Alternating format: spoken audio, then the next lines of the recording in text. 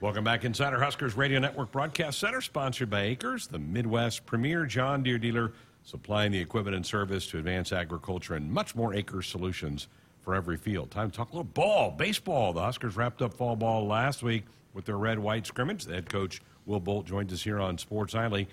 Let's, if you had to kind of put into a few words or a few sentences what fall was like, how would you describe what you saw out of your group for the last 6 weeks? Yeah, I think one of the main things we were looking for was an intensity level that we were hoping to see. And I think if you ask our players, it was probably one of the more intense falls that we've played in. And at the same time, it went by really fast. And I think those two things I think they do go hand in hand, because your intensity means the intent's there, the focus is there. You don't take a day for granted, and obviously a lot of competition this fall, a lot of spots up for grabs, all over the diamond, on the mound, and really just trying to kind of take that next step here for us, where we felt like we were awfully close to being a really, really good team last year, and just some of those finer points is what we were hammering home this fall, and each week came down to the game 3 of the series, and so I feel like that tells us that our teams are pretty evenly matched. There's depth there on both sides of it. And there was just it was a very intentful fall. One of the big changes you made in the offseason was Coach Childers now is handling the pitching staff. What tweaks, what changes did he make with that group? And you have a lot of new names that are throwing balls for you. Yeah, there's a lot of new names. And the thing that Rob has always done a great job of with the pitching is just from the mindset part of it, and instilling a certain mindset, with the pitching staff, and very simple things that are laid out for what we're trying to get accomplished. And I think if you can stay process-oriented with those things, that gives you a better opportunity to be more in the moment, and not worry about things that you can't control because it gets awfully lonely out there on the mound. I mean, you're the only guy out there, the spotlight's on you, so just from a discipline accountability standpoint, he brings obviously a ton of experience there, as a longtime head coach, and he's been coaching pitchers at the Division I level for almost 30 years. So there's been a lot of good ones that he's had, and for me, honestly, just he's because of his ability to lead. It's just he just takes over the entire staff, and they really follow his lead that way.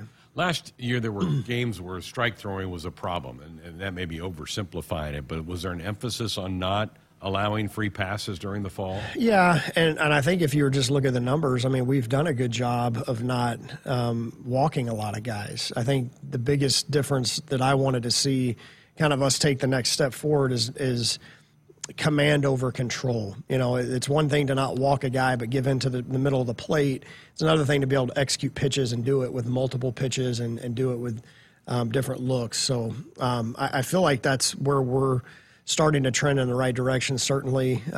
Being able to land those off-speed pitches, and we call them cross counts, where you don't know what's going to come, and if you can land an off-speed pitch, you start getting the hitter off the fastball a little bit. So 3-1 is where Coach Childers always wants to be in terms of strikeouts to walks. Lead the nation, lead the conference in fewest walks per 9 innings. And again, we've done a nice job. Yeah. But kind of to your point, I think what the next step we need to take to be an elite pitching staff is command over just control. Talking baseball, head coach Will Bolt with us here on Sports Nightly. Huskers wrapped up fall ball last week with the red-white series. Let's talk about the offense, because you're having to replace 2 All-Americans in Bryce and Max, and that can be daunting. You probably can't think of it that way. So how do you go about trying to structure the offense going into next season?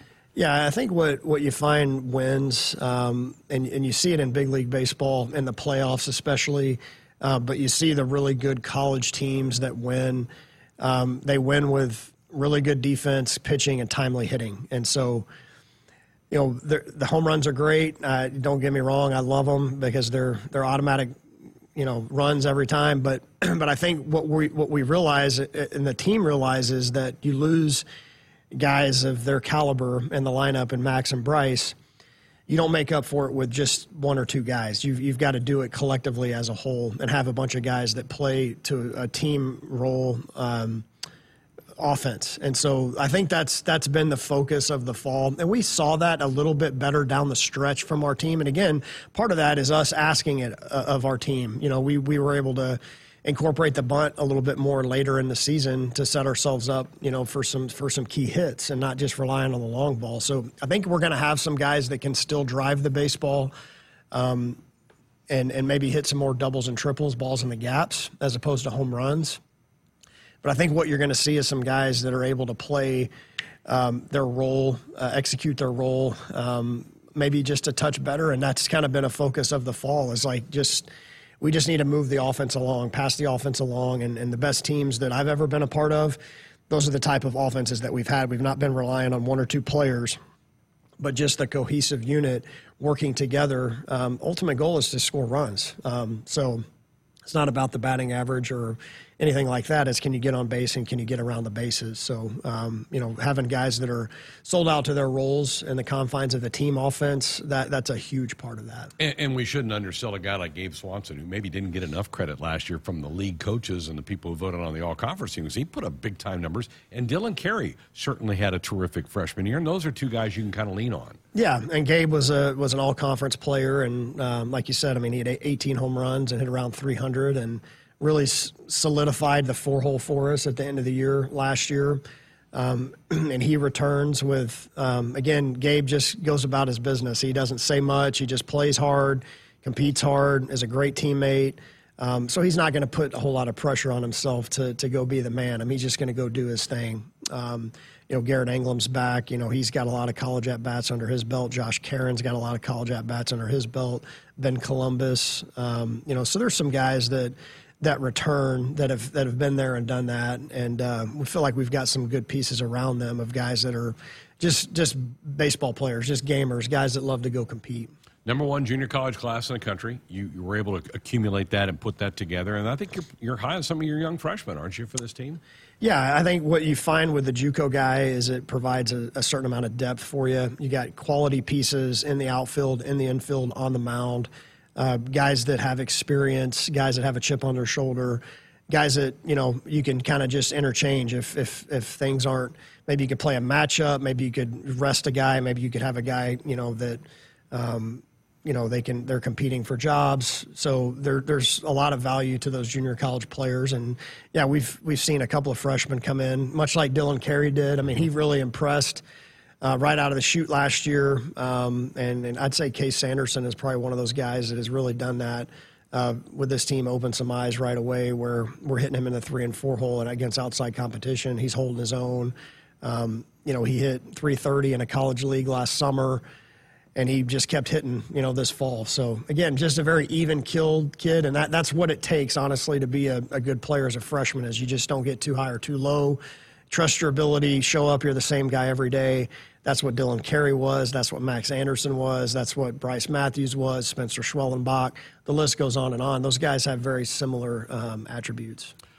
All right. This, you know, people probably want to know about your weekend rotation, where there's some arms that you're kind of thinking about. You still have several months before you have to put it together, but some guys that maybe are top of mind that could be weekend starters for you. Yeah, and I think this offseason's a little different maybe than it's been in the past, where you feel like there's a big separation between maybe the top two guys and everybody else. I don't look that as a negative. I think it's a positive that we have a lot of guys that are kind of vying for those weekend spots. So obviously Clark was a starter for us as a freshman last year. He's built on some confidence he regained in the summer, had a very good fall for us. Brockett's, you know, started probably 20 games in his career up to this point. Drew Christo spent most of the fall looking like a staff ace. I mean, fastball velo's back up to 95. Those are the reports that we got from the summer with him, is that he maintained that mid-90s velocity throughout his 100-pitch outings. Kind of a team leader type guy as well. Brett Sears had a great summer. You know, he looks the part in terms of stuff. I think he's going to be 24 years old when college season comes around. So he's been around the block a little bit, and we probably mismanaged him last year.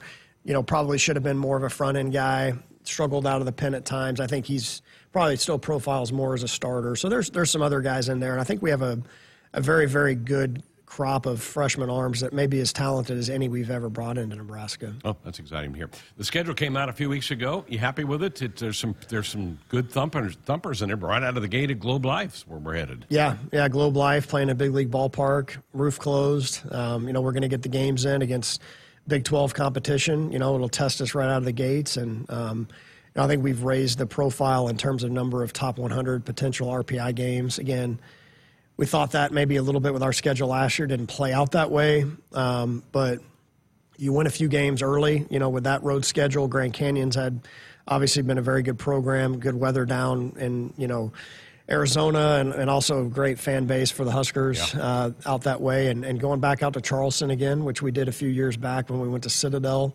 I believe it was, maybe in like 2014. So good place to play. And I think just the midweeks, I think that's where, and again, part of that was out of our control a little bit. Kansas would never really play Nebraska in the past. New coaching staff, new administration there. We're going to play them each and every year, at least 2 games. Kansas State, we've gone from 1 game to 2 and to possibly 3.